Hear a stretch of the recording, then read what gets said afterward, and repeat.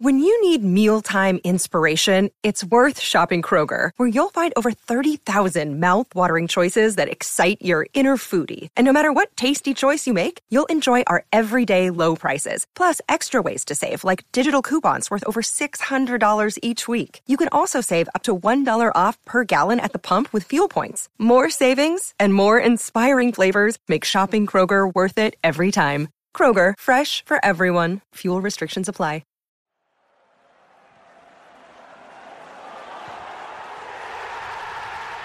This podcast is a proud member of the Fan Hub 100. Football without fans is nothing, so we've partnered with Fan Hub to put fans first. Search Fan Hub app to play your part in the journey. You're listening to the Voices of the Vic podcast with Ben Aiton and Mike Duffy. This episode contains some strong language.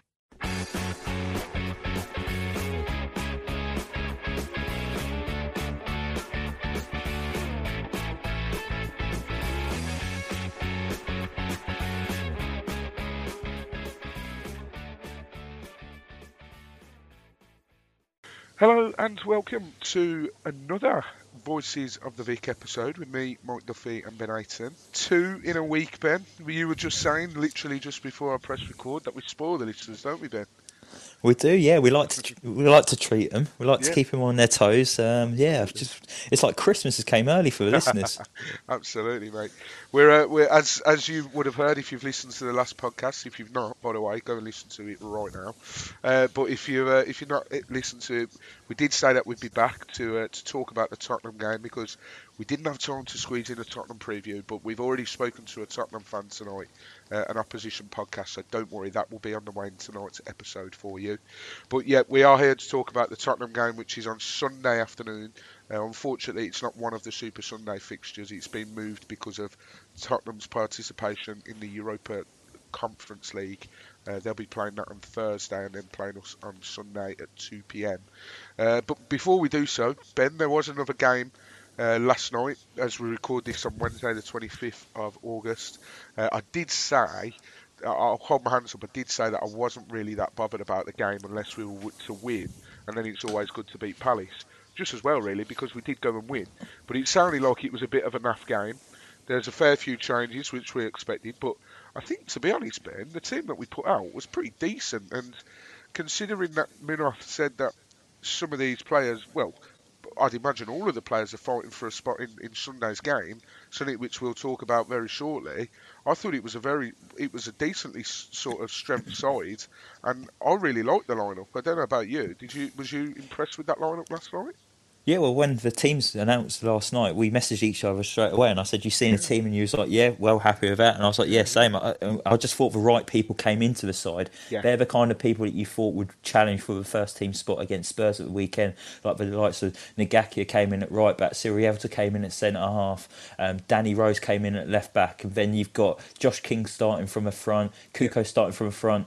Fletcher, who hasn't seen any Premier League football yet, he got given a start. So it's people who needed to impress to try and get into the starting lineup. Ben Foster in goal as well, maybe just to keep Dan Batman on his toes as well. So yeah, I had no complaints about that starting 11 at all.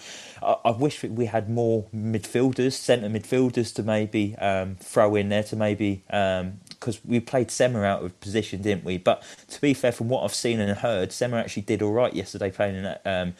one of the midfield three in the middle, so yeah, no complaints really. Really liked that side, and to be fair, we made 7 changes to that side as well, and we still came out winners. I was going to say we made 7 changes, Palace made 3, so that's pretty much a full strength side from Palace. So yet we still won, so that's made it even more sweeter because Palace fans were really, really sort of sour about that after last night. The CPFC hashtag was great viewing after the game.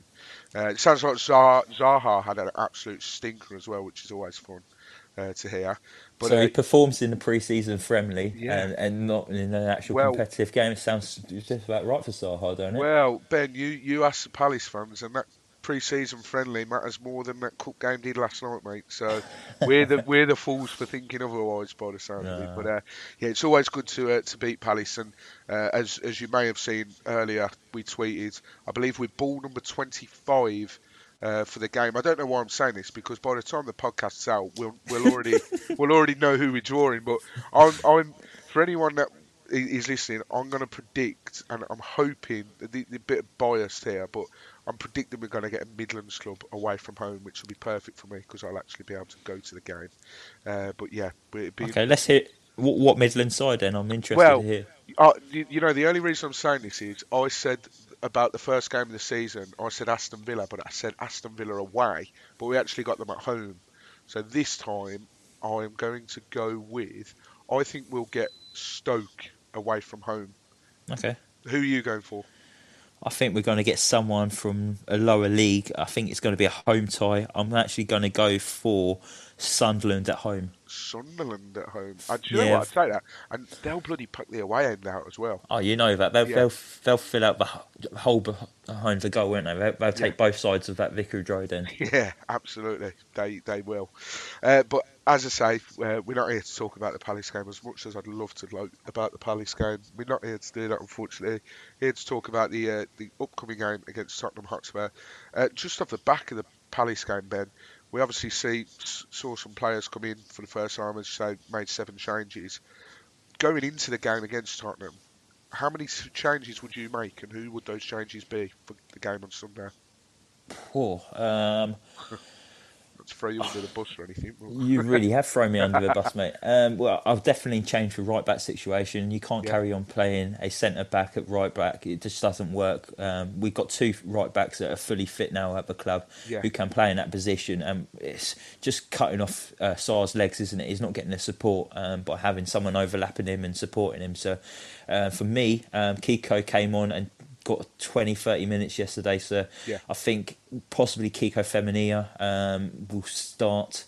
Sirielta has to come in and partner Truce Econ. Truce Econ looked so much more comfortable yesterday with Sirielta next to him, so I think he missed his buddy. So yeah, them 2 at the back. I would personally go for Danny Rose at left back. He's got to come in for Adam Messina. Adam Messina, if you look back at the last 2 games, he's actually cost Watford 2 goals in those 2 performances.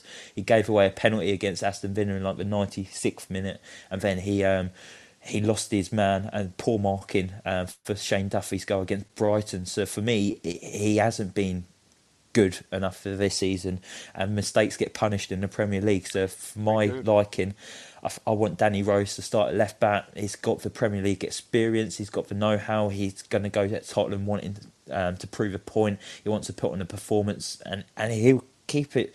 Look, they kept a clean sheet against Palace the other night, didn't they? So I think Danny Rose, Sirielta, Truce Econ and Femenia, I think that will make it more difficult for Spurs to break us down than if we played Cathcart and Messina as fullbacks. Yeah, absolutely. We obviously saw Sema filling us in the midfield 3. I would imagine that he will come out. And a bit of other news as well, by the way. It looks like Ozan Tufan isn't going to be ready in time for the Tottenham game. I believe he could be quarantining from coming over from Turkey. So with that in mind, Ben, let's say it's Etebo and Cleverley. Who would you bring in to that midfield 3? Cool. You know what? I think he's going to go Sema. Do you reckon? I reckon. I think it's down to the tried and trusted people. He likes the work rate of Ken Sema. He's not going to give up, is he? He's always going to fight for the ball and that. And I think he did well yesterday when he was playing in the midfield 3. So I think it could be possibly a dropping Cleverly back alongside Etebo. And then it's going to be Sema just in front, not too far in front, because I think they want to keep it compact. So you'll be keeping them 3 quite close together, like a little triangle. So I think he's going to go for Sema over Loser, only because Loser's performance against Brighton was worrying. I think he warmed into the game against Palace yesterday and ended strongly, but I think it would be a risk to maybe play Loser there. So I think he's going to go Sema. Yeah, I personally think if Kucha's available, which I've not heard otherwise, I think it was 10 days. I'm not sure when that 10 days is up. So if he's available, I'll throw him in. Yeah. But we are quite light in terms of midfield options, aren't we? So yeah, Dan Gosling's out with a sickness. Supposedly he's got COVID, so that's why he's missed him from the side as well. And if he was if he was well enough, he obviously would have started those games against Brighton and Palace. Yeah. So I think we might have our sort of hand force a little bit, unless he does decide to stick with Loser, and Hans cleverly as well. But I think maybe Sema could well drop into that midfield three, giving that space out on the left wing the option to play Chucho from the start, which I think is really, really needed. Before I go into this, I did see someone say that Sema is Cisco's Gerardo, referring to basically Kiko Sanchez Flores would never drop Gerardo no matter how badly he played. But yeah, that did make me laugh. But I think if Sema is to play in that midfield three, surely, Ben, that opens that left-hand side to Chucho one side, Sarr the other, and then Dennis down the middle. That would be my perfect front three. Is that something you'd go with as well, or would you maybe switch it up a little bit? I see Cucho maybe as being more of an impact player off a bench at the moment. Okay. I would personally put Josh King over on the left-hand side, have Dennis through the middle, and Sarr on the right-hand side. I've been impressed with what I've seen of King. I was impressed against Brighton when he came on. Then he got 45 minutes yesterday, and he looked good as well. So I would play him on the left, and I just think Hernandez is just so unpredictable when he comes off the bench. I don't think the opposition would know what he's about. Yeah. If he starts the game, I think he might. He'll be a slow starter to start in the game. I think he's better coming off the bench at the moment. It would be more of an impact for us. Yeah. Well, it certainly, one to sort of split opinions. That one is, but isn't it great to talk about our attacking options now, though? Honestly, isn't it? I like I said on the podcast the other day, I personally think this is the best attacking options we've had since we got re-promoted in 14-15 season. Like, even that Deeney and Igalo did so well. It sounds like every game Dennis is playing. It sounds like he had another good game last night when he come off the bench. I thought he was one of our only bright sparks against Brighton. He obviously scored on his debut against Villa. I think Dennis put his disciplinary issues aside, which hopefully we don't ever see. I think he's been absolutely superb so far. Yeah. And I think he's going to get goals this season for us. And him counter-attacking football away at Tottenham, I'm seeing him scoring on Sunday, Ben. Yeah, no, I love how quick he is. His electric pace.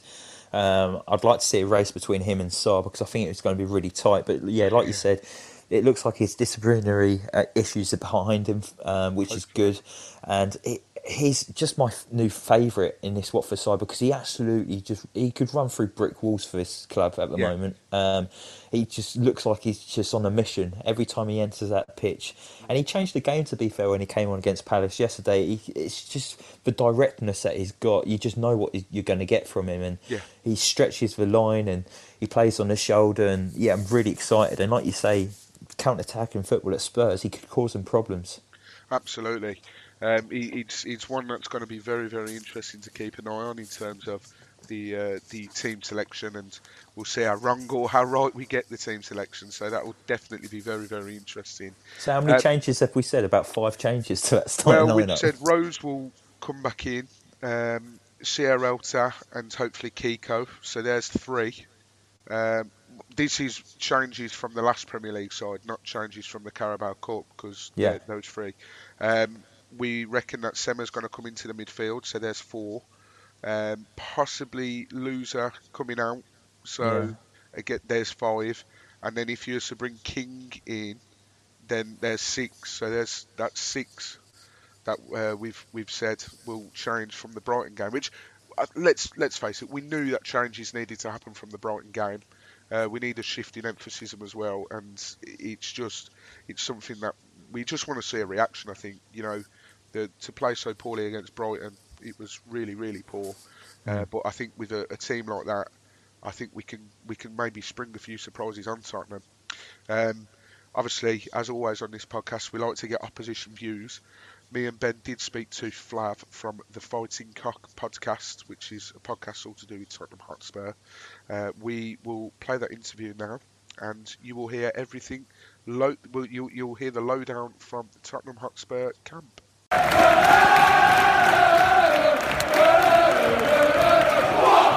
I'm delighted to say we've been joined by Flav from the Fighting Cock podcast, the Tottenham Hotspur podcast. Flav, first of all, thank you very much for joining. How's things with yourself? Really good. Yeah. Obviously, news today that Harry Kane's staying at the Spurs, so we've all had a bit of a lift. Just want to say before we start that I've got a bit of a soft spot. Not like a proper soft spot, because you shouldn't have a second team or anything like that. But I've got a lot of family and friends that are from sort of Watford, Ruislip, Harrow, Eastcote, that kind of way. So Watford have always been sort of in my conscience since since I started following football. Well, that's good to hear. We like to hear that, absolutely. And as you said, so you wouldn't mind a Watford win on Sunday then? Yeah, I wouldn't go that far. As you said, obviously Harry Kane, which is someone we'll obviously touch on. He has announced today that he's going to be staying. So we're recording this on Wednesday, the 25th of August. So some good news for Spurs fans. But we'll start with the manager first, Flav. You know, back in June we saw Spurs maybe make a couple of failed attempts to find a new head coach, but in July you appointed the former Wolves manager Nuno Espirito Santo on a 2-year deal. What are your thoughts on him, and how's it going so far? Obviously, you've won 2 games out of 2. What are your thoughts on him? The thought so far has been really positive. You got to remember that whoever was going to take over at Spurs, they were following Jose Mourinho, and he'd created such an atmosphere at the club, and we just really weren't happy with the way he conducted himself and the way he talked about the players. And every time we lost the game, it was going to be the Jose Mourinho show. And we were warned way back by Manchester United fans, especially, saying that this is going to end in tears, and we didn't want to hear it, and it did. So Nuno, he came into the club. And he couldn't lose, really. All he had to do was say the right things. And that isn't it's no mean feat, because it's not easy to say the right things. You're the figurehead of a football club, so you've got to measure what you say. But so far, what he's done, certainly from a fan's perspective, he said everything right. And it feels a little bit like, and I'm not saying that he will go on to do what Pochettino did at Tottenham, but it feels like when Poch joined the club in 2000 15, it kind of feels like that vibe, and it, like I say, it definitely won't go on to. I can't imagine a world where Nuno achieves what Pochettino did, but it at least feels like he's the right man for the job. When your question was like when back in what was it, June, July, when we were trying to sign managers, and we went God knows how long, nearly a quarter of a year without signing a manager, which was bizarre. He wasn't our first choice. He wasn't anybody's first choice. We wanted Conte, we wanted all these big names, but sometimes, maybe it's better to just sort of rein yourselves in and realise that perhaps you're not Juve. You're not the clubs that can afford to placate Conte's vision. And if you're not that, then let's go for someone who does fit the mould. And I think Nuno Espirito Santo does so far. Like we touched on at the start of the episode, there's been a lot of talk about Harry Kane's future at the club this summer. There's been a bid rejected by Manchester City. Harry Kane's came out with a statement today saying he's staying at Tottenham this summer, and he will be given 100% his focus and is ready to help the team achieve success this season. That must be music to Spurs fans' ears, isn't it? Yeah, I mean, you want to hear that. You definitely want to hear that, but you got to remember that the way he's behaved during the summer was disrespectful to the fans and to the football club. And when we talk about a football club, no player, doesn't matter how big they are bigger than the club, and they're bigger than the whole sum of the fans that follow that club. So you got to carry an element of dignity when you're talking about Harry Kane, and that is, he didn't say the right things. He didn't do the right thing. The best thing for him, if he genuinely wanted to leave, and I'm sure he did, that he should have said at the beginning of this summer, look, I've done everything I can. I can't give any more, and that's fair, because everyone recognises him as one of the best strikers in the history of the Premier League since '92, and probably even in the leagues before it. Like he would rank up there as one of the best strikers that English football has ever seen right now. That's without him winning anything. So we understand how good he is, but it comes down to how you feel as a fan and how you feel about your players and what is effectively our captain. I know Lloris is our captain, but Harry Kane is also a leader on the pitch. And when you see someone who you carry with such, you just love him, don't you? You love him. He's like, it's like Troy Deeney for Watford. Like I'd imagine there are elements of Troy Deeney's career at Watford where you felt as strongly about him as you did as we do about Harry Kane. Like that time when you went to the Emirates and Troy Deeney just absolutely bullied him. And as Spurs fans, we absolutely love Troy Deeney because of the way he talked about Arsenal. But he was right about all of it. And you know, as fans, that's what you want to hear. And when we didn't get that from Harry Kane during the summer, he damaged a lot of the good work that he'd done. Like, you know, it was difficult to stomach. But he's with us now, you know, whether it's by the fact that his contract was never going to be renewed. His contract was never going to allow him to leave, and Manchester City were always going to have to pay the going rate to get him, which they weren't willing to do. So, yeah, it's positive. You know, he's here. You know, he's a professional. He's always going to give everything for Tottenham. He's never going to. I think he fully respects what Spurs have done from him and what he's done for Tottenham. So. Yeah, I'd rather have him there than not have him. Sure. Yeah, you mentioned there obviously how good of a player he is and how much of a benefit that will come to Spurs and how much the Spurs fans love him, etc. But then you also mentioned about him maybe disrespecting the club a little bit, disrespecting the fans. How do you think that relationship's actually going to be this season between Kane and the fans? Because I know he come on for a bit against Wolves, and I think I read online that he greeted by some boos and some cheers. So how do you think the overall relationship is going to be between him and the fans? I'm not sure what you read, and I can only go by what I heard on the television, which was, it seemed like, and my mates who were at the game, it seemed like everybody was backing him. That doesn't mean that there aren't Spurs fans out there that are like wanting to dig him out. Now that he's committed himself to the club, at least until next summer, I think the mood for him going into the ground will be positive. I think there won't be any issues. There certainly won't be any boos. I can't imagine going into the game against Watford if he does start. That's a big if. No, I mean, look, what can you do? Like, you can, you know, get on your high horse and say Harry Kane mistreated us, or he didn't behave in the correct way or the way we wanted him to behave.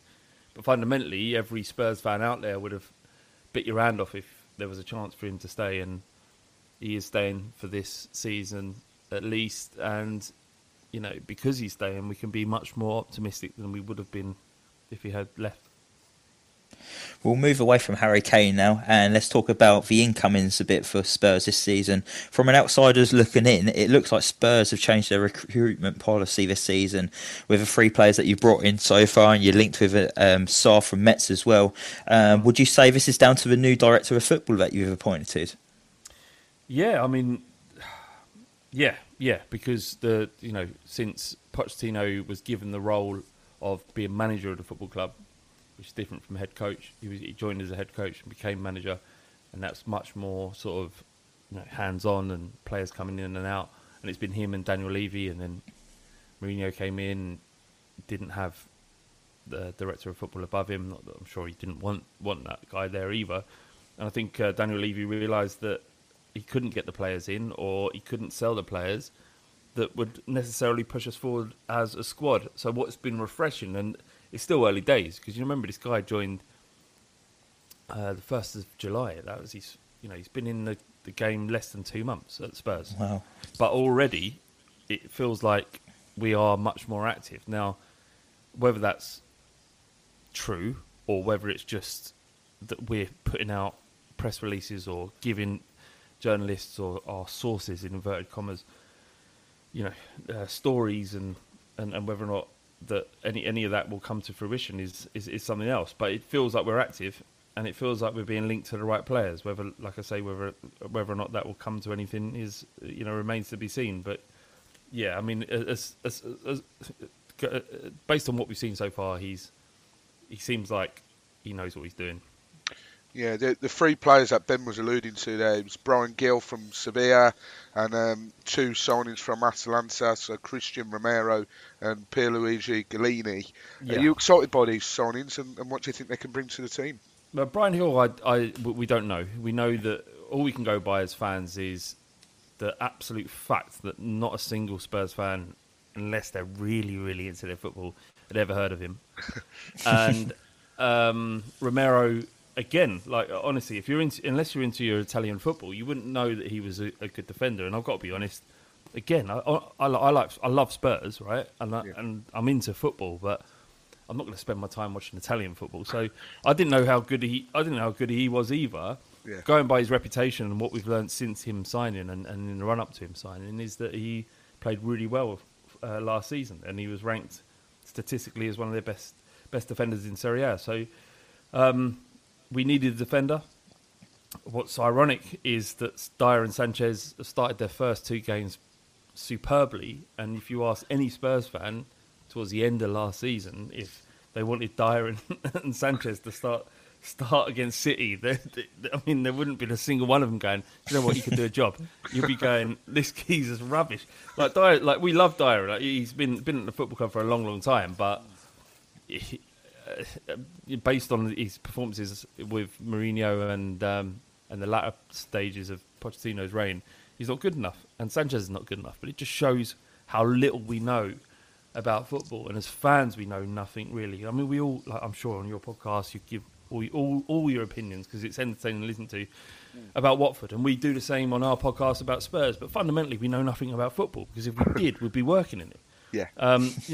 Sanchez knows more about playing football. He could skin me day in, day out as a centre back he could jump out of his bed in the morning and pull my pants down. Because that's how good he is, and I'm sort of saying he should never play for Spurs again. Like I know a single fucking thing about the game.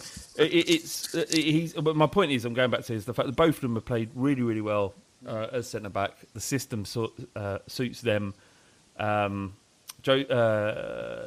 is playing a kind of very narrow 4-3-3, which really protects them. Similarly, in a way that Ranieri did with Leicester, where he protected Wes Morgan's frailties by just allowing him to defend, and it seems like the same thing's going on with Dyer and Sanchez. But Romero has been brought in for big money. He will go into that first team. He's much more aggressive on the front foot than those two are, so it may change our playing style and allow us to be a little bit more dynamic when it comes to playing against teams that might not want to really push us like Manchester City did.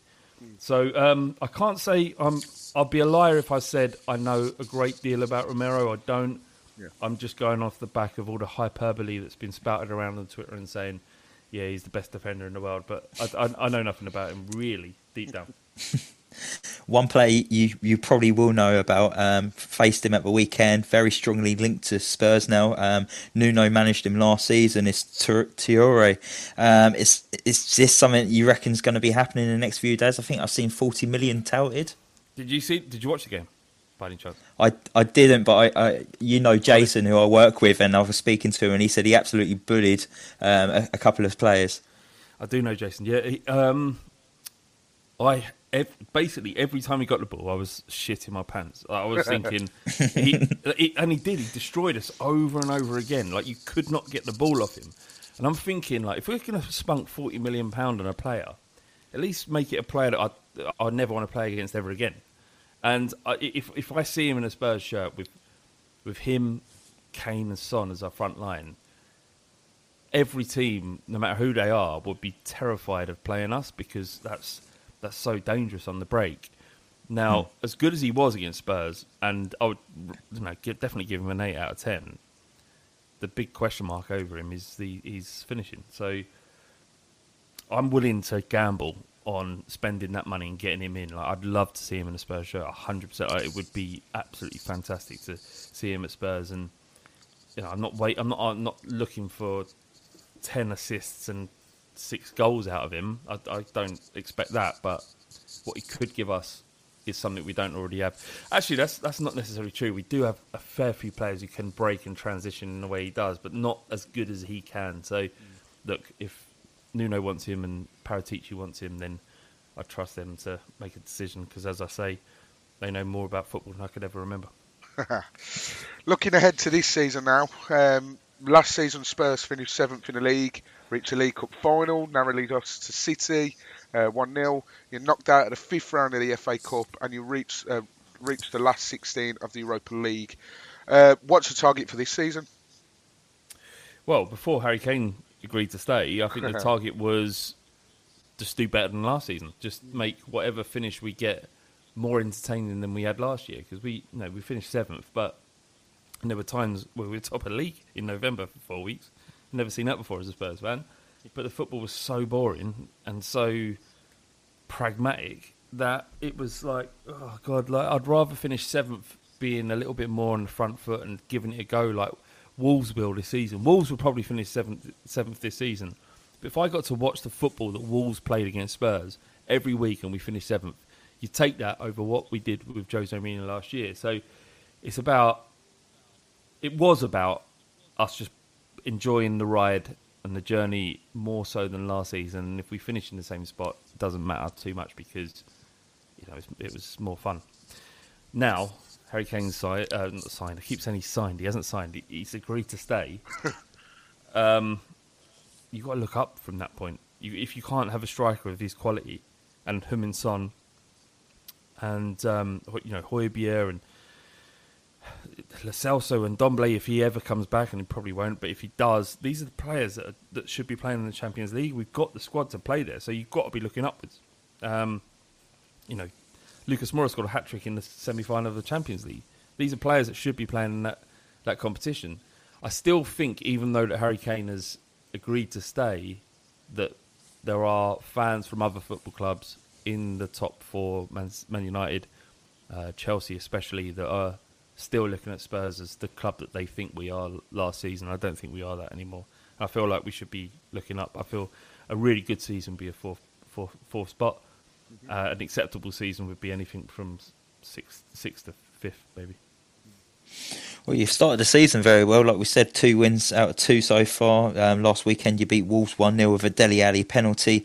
How was the performance? We've heard you defensively solid, which is unheard of for Tottenham over the last couple of seasons. Yeah, fair play. I mean, we were defensively solid, but we were forced to be that way because Wolves are that good. Like, honestly, I was sitting here watching the game and thinking, I think often when you see your team get beat, and I bet this happens with Watford a lot, right? If you do a big team, the narrative will be that the big team didn't play as well as they should have done, and Watford done well, instead of Watford forcing the team to play badly, and that's what Wolves did. They did not give us an opportunity. They were the best team on the pitch. It doesn't matter about the reputation of Tottenham Hotspur and Wolverhampton Wanderers. They were the best team. They were on the front foot. They were quality. They didn't give us a moment to think.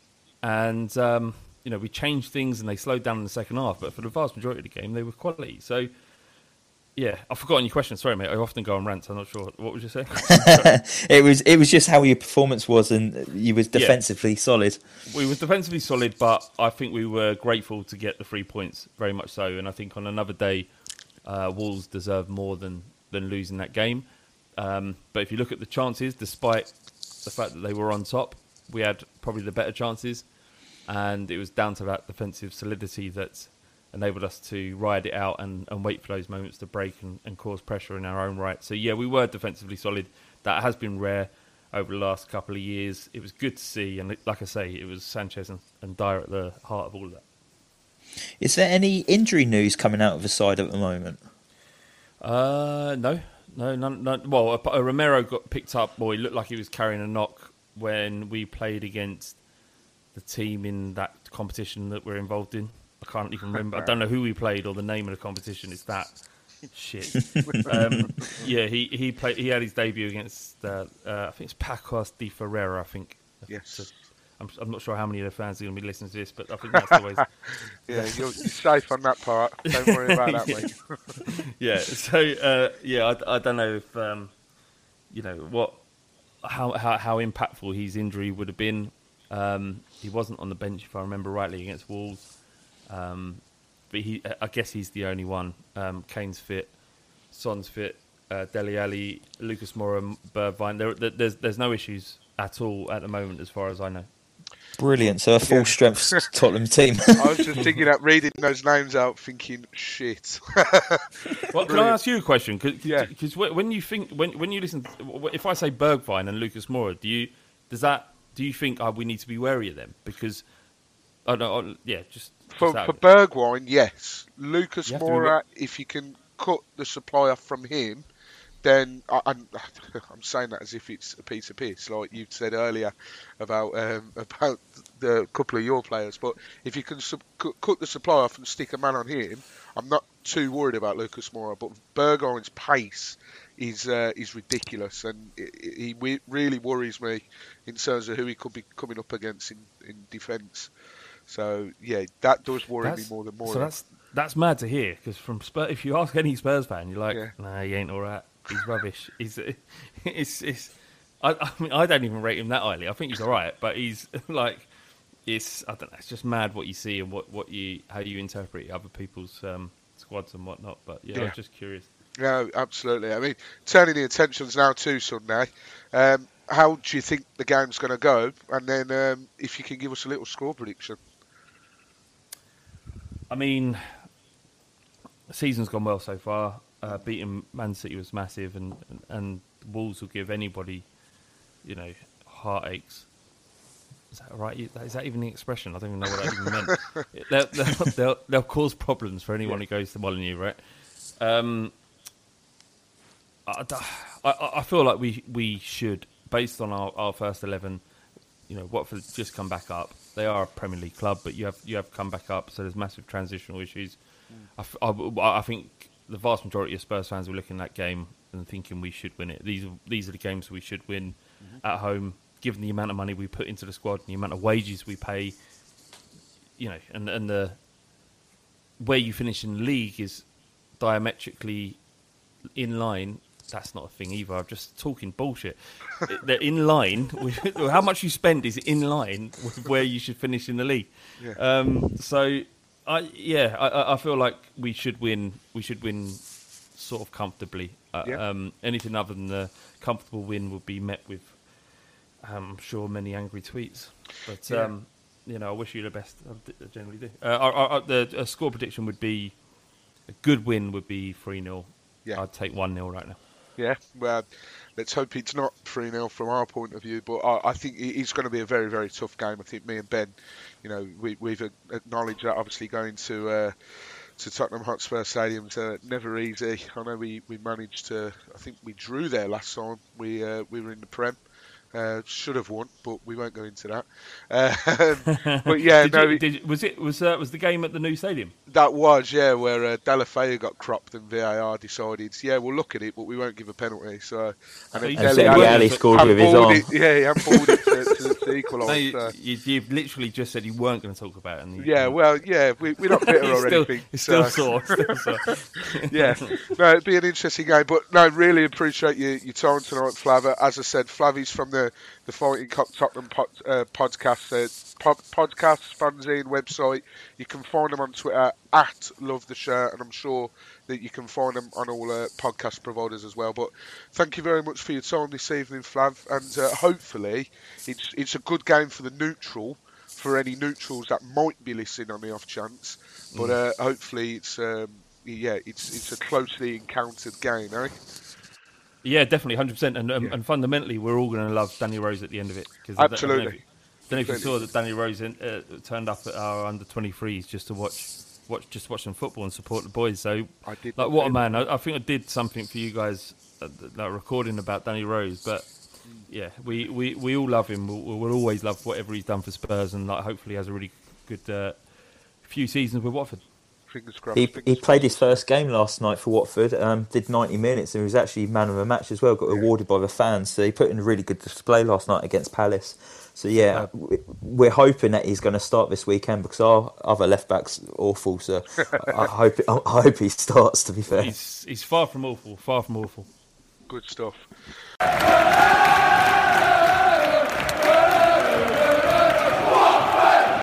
So some very, very interesting points there made by Flav, Ben.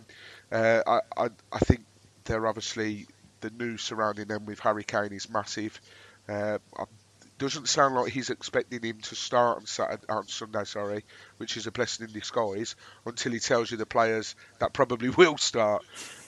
So listen, what ultimately, Ben, if we're sort of being level-headed here, what are you hoping for and what are you expecting from Sunday's game? Expecting a very tough game. I think it's going to be very difficult to get anything out of the game. Spurs are playing at home. They obviously see us as a 3 points banker, but I think we're going to go over and hopefully upset them. I think they're playing different football under Nunes. It looks like he's sorted out their defence, where they've had a bit of a leak in defence over the last 2-3 years. I think at the end of Pochettino's tenure, there was actually starting to leak goals, and they've not looked very defensively solid for a while now. So, and with them sorting that out, it's a bit of a worry, because you know they've got goals up the upper end of the pitch through Song and Kane and everyone else they've got. So it's a bit of a worry. I'm not going to lie, but look, it's. I'm not going to say it's a free hit, because you shouldn't really treat games as a free hit, but no. It's a game where there's not much pressure on Watford, so maybe we could go there with not much pressure on us, more pressure on Spurs to get the result, and you just got to treat it as like you got to get to every 15 minutes of the game and try and keep it as like 0-0, like 15 minutes in 0-0, half an hour try 0-0, get into half time 0-0, and then second half just be like, okay, if it carries on being 0-0, let's see what we can do to Spurs. Let's try and hit them on the break. Let's try and sneak that goal, and then we'll sit on the lead, and then let's frustrate them with Trusicon and Siriota heading every single ball out into the stands, and let's frustrate them, and let's try and time waste and try and get 3 points, because I know it's going to be tough. Yeah, well, I think the longer the game sort of falls in our balance and maybe we keep it 0-0, you never know with this squad. The confidence could really, really grow and sort of course through the veins of the team, really. I think the longer the game goes on and Tottenham haven't scored, I think that's when you're going to see the fans maybe groaning a bit, because fans expect, don't they? Like when we're in the Prem and we're playing against a newly promoted side, you look at it and you're like, yeah, that's 3 points. So the longer the game goes on and your team hasn't scored, then there's grumblings, isn't there? If it's 0-0 at half time, will there be a couple of boos being like, oh, come on, why haven't you scored against Watford? They've just came up. So I think it's game management, isn't it? Surely Xisco's got a plan that he's working on with the side at the moment. It's how they implement it, and hopefully we can do a job and do to a T, and we can frustrate Spurs, but it's going to be difficult. I personally think Harry Kane's going to start. He came off the bench at the weekend and had about 20 minutes, but I think he could start. Like all that Harry Kane situation now, surely it's water under a bridge. Nuno knows that he's committed now for the season, and he'll want his main man playing. So yeah, I think that he's going to start, and if he is going to start, I'm going to have to transfer him into my fantasy football team and make him captain. I did have him in my fantasy football team, and at the start of the season, until someone pointed out that he probably isn't going to be playing the first couple of games because of the whole transfer saga. So I don't know, I can't remember off the top of my head if I've actually transferred him out or just put him to the bench. So I need to make sure to check, because my backup striker's Jay Rodriguez, which is a bit of a stinker, to be honest, from me. And then my other striker's Chucho. So, that's I might have to transfer him back. But, Kane has got 4 goals in 12 games against Watford. So not as sort of...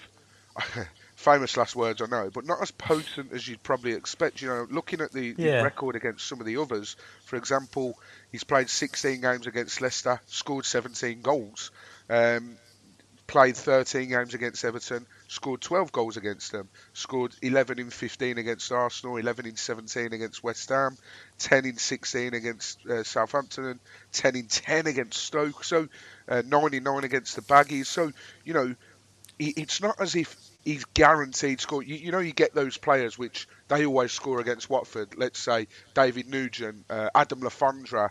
I know these are Sergio Aguero, yeah. You know, these players that are guaranteed now to score against Watford. I don't think Harry Kane's ever been one of them. And listen, there's probably fans listening to this thinking, just stop talking because it will definitely happen now. But I, I, I I don't know whether there'd be a lot of pressure on his shoulders that if he does start. So maybe I'm not as worried. Again, famous last words. But maybe I'm not as worried if Harry Kane was to start. But yeah, it's The going to one, be an interesting one to keep an the eye on. one that worries me the most is Song. I love Son, watching him yeah, play. For energy that he's got, he can do anything. And he worries me the most because like Harry Kane, he drops deep and he pulls the strings a little bit and he can shoot from distance. But it's that pace of Song I don't like, and his dribbling ability as well. How he can weave in and out of players, and you can't even get close to him. He's a special talent. I really like him, and I think he's the one to watch out for at the weekend. I think he's going to be the one who's causing us the most issues. well, he's actually got 5 goals in 10 games against Watford. So he's more potent against us than Harry Kane is. So make of that what you will. And I think you're absolutely right there, Ben. I think he's one definitely to watch. Hopefully our defence, CRLT can be the rock that he is and sort of nullify that attack from Son. Fingers crossed anyway. Ben, as always, well, I say as always, we actually didn't do this for the Brighton game, so we're slacking already. The prediction league between me and Ben's gone to pot already. But just for a bit of fun, score prediction from yourself for this game? I'm going to go 1-1. Oh, okay. I like that. Yeah. I like that. Bit of confidence. I want to be positive this season. I don't want to be Yeah. negative. I'm going to go into every game thinking that we can possibly get something out of it. I think we can hopefully the squad have learnt from Brighton. But the main worry of this Watford squad is the midfield three, isn't it? I think it's going to be very tough. But look, that midfield three can easily come into a midfield five if Sarr and King or whoever's playing on the flanks can tuck in and just frustrate Spurs. So I think that's what we're going to possibly have to do against Spurs. And like you say, it's going to be counter-attacking football and hopefully hit them on a counter and we can hurt them. So I think we can score at Spurs, and I don't think we're going to concede too many. So that's why I'm going to go for a 1-1 draw. Yeah, well, I'm going to be even cheekier, and this is No, don't do it. Don't do it. no. This is a massive call from me. I think we're going to sneak it 2-1. I don't know why, but I just think our attacking options this season are just. We've got goals in this squad. I can't wait for this to bolt me on the arse, but we've got goals in this squad. We really, really have. So I'm going to go. We got the listeners listening to us going, did they watch the Brighton game? Yeah, I know. Yeah, I just think. Do you know what? I just think that this last night, obviously, I know it was against Crystal Palace and it was a bit of a drab game and everything, but I just think if he implements a few changes into the system, Danny Rose at left back, no disrespect to Messina, but he's not enjoyed the best of times so far, 2 games in. I just think that will solidify that side. Kiko on the right hand side, he can link up with Sarr, how he has been doing in this from last season. I think that straight away will give us another dimension in terms of attacking wise. So I'm looking forward to that as well. It is that midfield free though, Ben, as you say, that does worry me at the moment, purely because Cooch is out injured, Tufan's not available yet, Gosling's got COVID, so I don't think he would have played anyway. Tom Cleverley maybe worries me a little bit in terms of his not eagerness, but in terms of his legs, has he got it really anymore? And on the subject of Tom Cleverley, Tottenham is a team that he knows very, very well. He's played them 14 times so far, and the team he's played most in his career is Man City with 18 times. So he's come up against some sort of the third most in his career compared to any other team. And whilst we're on the subject of Tom Cleverley, massive congratulations to him for making his 150th appearance for Watford last night against Crystal Palace when he come off the bench. So a big milestone, and he's been a brilliant servant to the club. But he just worries me a little bit this season. Is it maybe the Premier a stretch too far for Cleverley? We obviously talked about his work rate off the ball last season and his willingness to chase down lost causes. Is it a step too far this season in the Premier League? Who knows? Maybe he is, but hopefully he makes amends this weekend against Tottenham and has a game of his life. But yeah, I'm sticking with my 2-1. And for those that are listening, yes, I did watch the Brighton game, unfortunately, but I've just got a feeling that something's going to happen there. I really And do. yes, he hasn't had a drink yet. I haven't. Do you know what? I haven't. I haven't had a drink tonight. I had a Pepsi Max not long ago, just before we started recording. So maybe it's a sugar rush. I don't know. But yeah, I've not had a drink. So this isn't the beer talking. This is me talking. So yeah, From the 2-1 heart. from the heart, 2-1. But yeah, that's the Tottenham preview in a nutshell, ladies and gents. And as always, everything seems to be going on with Watford this season. So we'll finish on a few topics. I've reeled a couple of them off already, which is unlike me. But whilst we're talking about the midfield and sort of the lack of options, you may have seen that Sky Sports did report that Celta Vigo have rejected a loan bid from ourselves for OK Yukulsu or Yuluxu, I'm not really sure how to pronounce it, and we remain in discussions over a deal. So hopefully we can get that one over the line, because he was a big fans' favourite for West Brom last season. Despite them going down, he was sort of one of the shining lights from that team. And obviously it'd be good to get some more depth in that midfield three as well. I imagine that would be a deal that would probably get done on the deadline day. It Yeah, just it seems sounds like like it, don't there's it? been a lot of talk about him for weeks now, and for them to say they've rejected a bid and they're still in discussions, you just know this is going to be like deadline day, 10 to 11 at night on the Tuesday night next week. That we'll see the little ticker flash up on Sky Sports News saying that Watford has signed him. So yeah, it's going to be another long week, I think. See, I would think that about this next one. So this next transfer target, which has propped up from Footy Insider 247 on Twitter, we've apparently set our sights on signing Newcastle midfielder Isaac Hayden, and he's 26 years old, and it's understood that the player's keen on moving to Vicarage Road. I think that's got deadline day written all over it as well. And to be honest, Ben, I'm not really sure how I feel about that one, because he's not really a standout player for Newcastle. How do you feel about that one? Do you A, see it coming off, and B, do you think he'd improve our midfield as such, or? I think he wants to move back down here because he came from the Arsenal academy, didn't he? Yeah. So his family's in around that area. And Watford and Arsenal are pretty close together, especially the training grounds. Anyway, it's separated by a hedge, isn't it? So that's why I think he probably wants to move down here. I don't mind him as a player. I just don't think he's better than Will Hughes, and we're losing Will Hughes. We need upgrades on these kind of players, and I don't think he's going to improve the squad. I think I think he's better than Dan Gosling, so I think there's maybe a slight improvement on that. But like I was saying to you in the last episode, I want to find gem of midfielders, just like Brighton have found Bizuma. I want a midfielder of that calibre. There's players out there, we just need to find them for the right price and bring them in. But this, I agree with you. This looks like something that would probably flash up late on Tuesday, saying Adam Leventhal's reporting that he's at the training ground about to do a medical or something.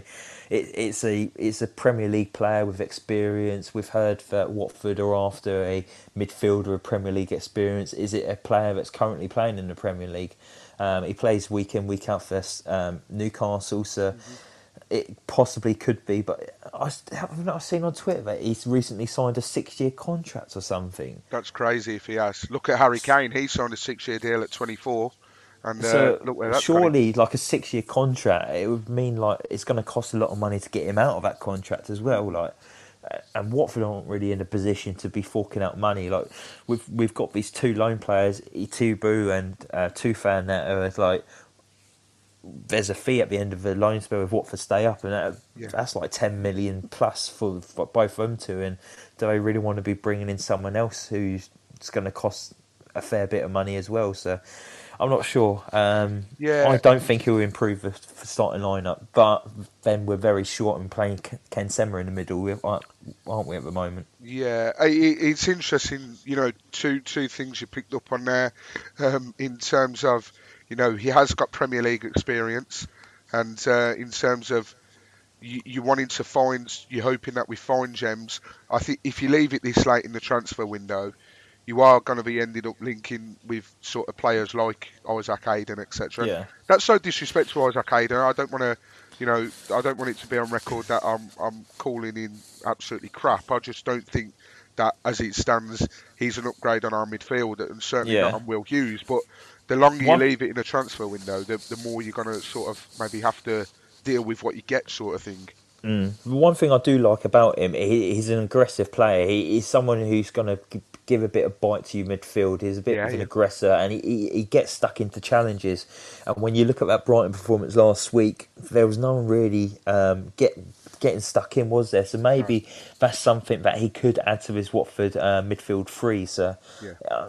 I know I've just slated him off and ruled him off, but looking at it now, where I thought about it a bit more, maybe he would add a bit more steel into that midfield, possibly. But then look, we brought in Dan Gosling. Everyone ruled him out last season, and he did a Yeah. stellar job getting us promoted.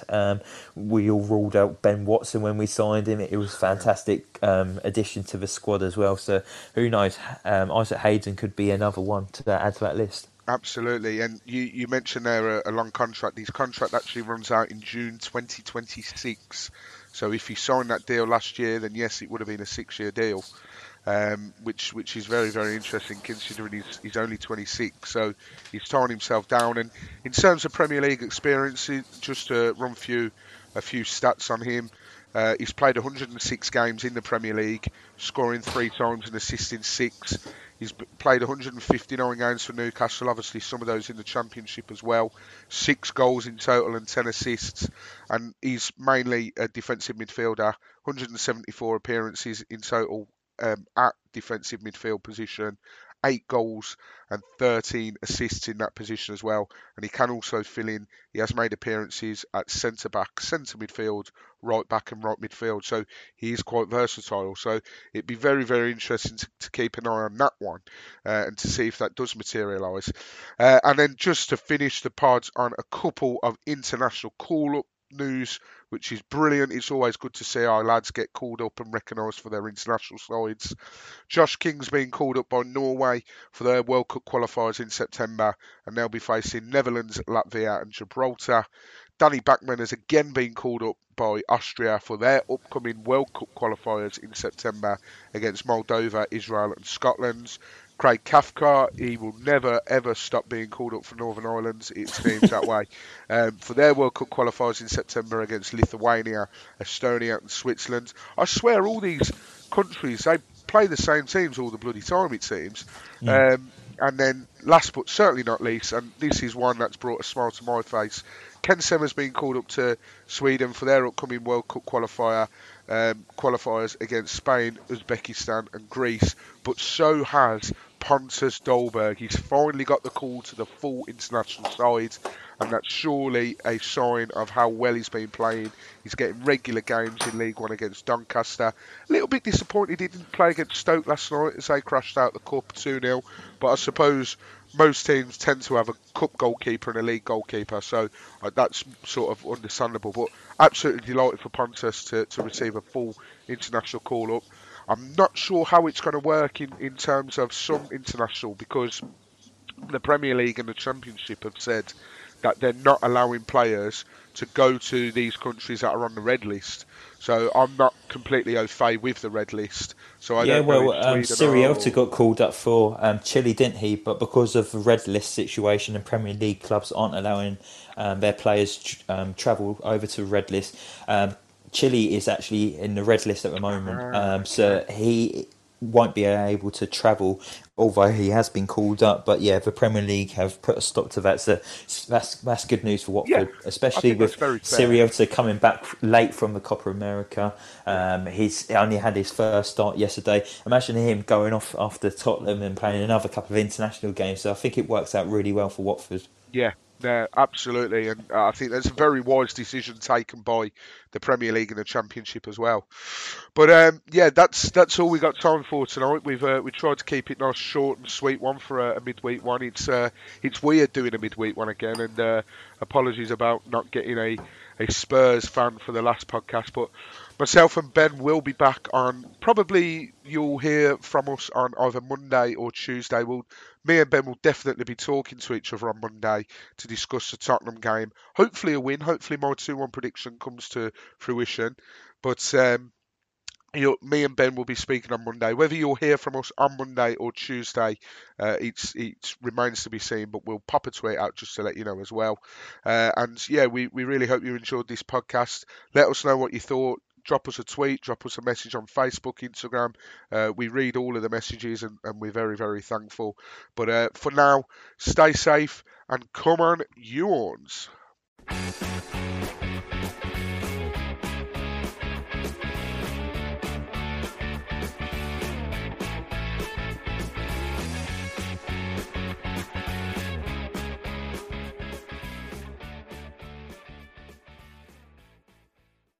Sports Social Podcast Network.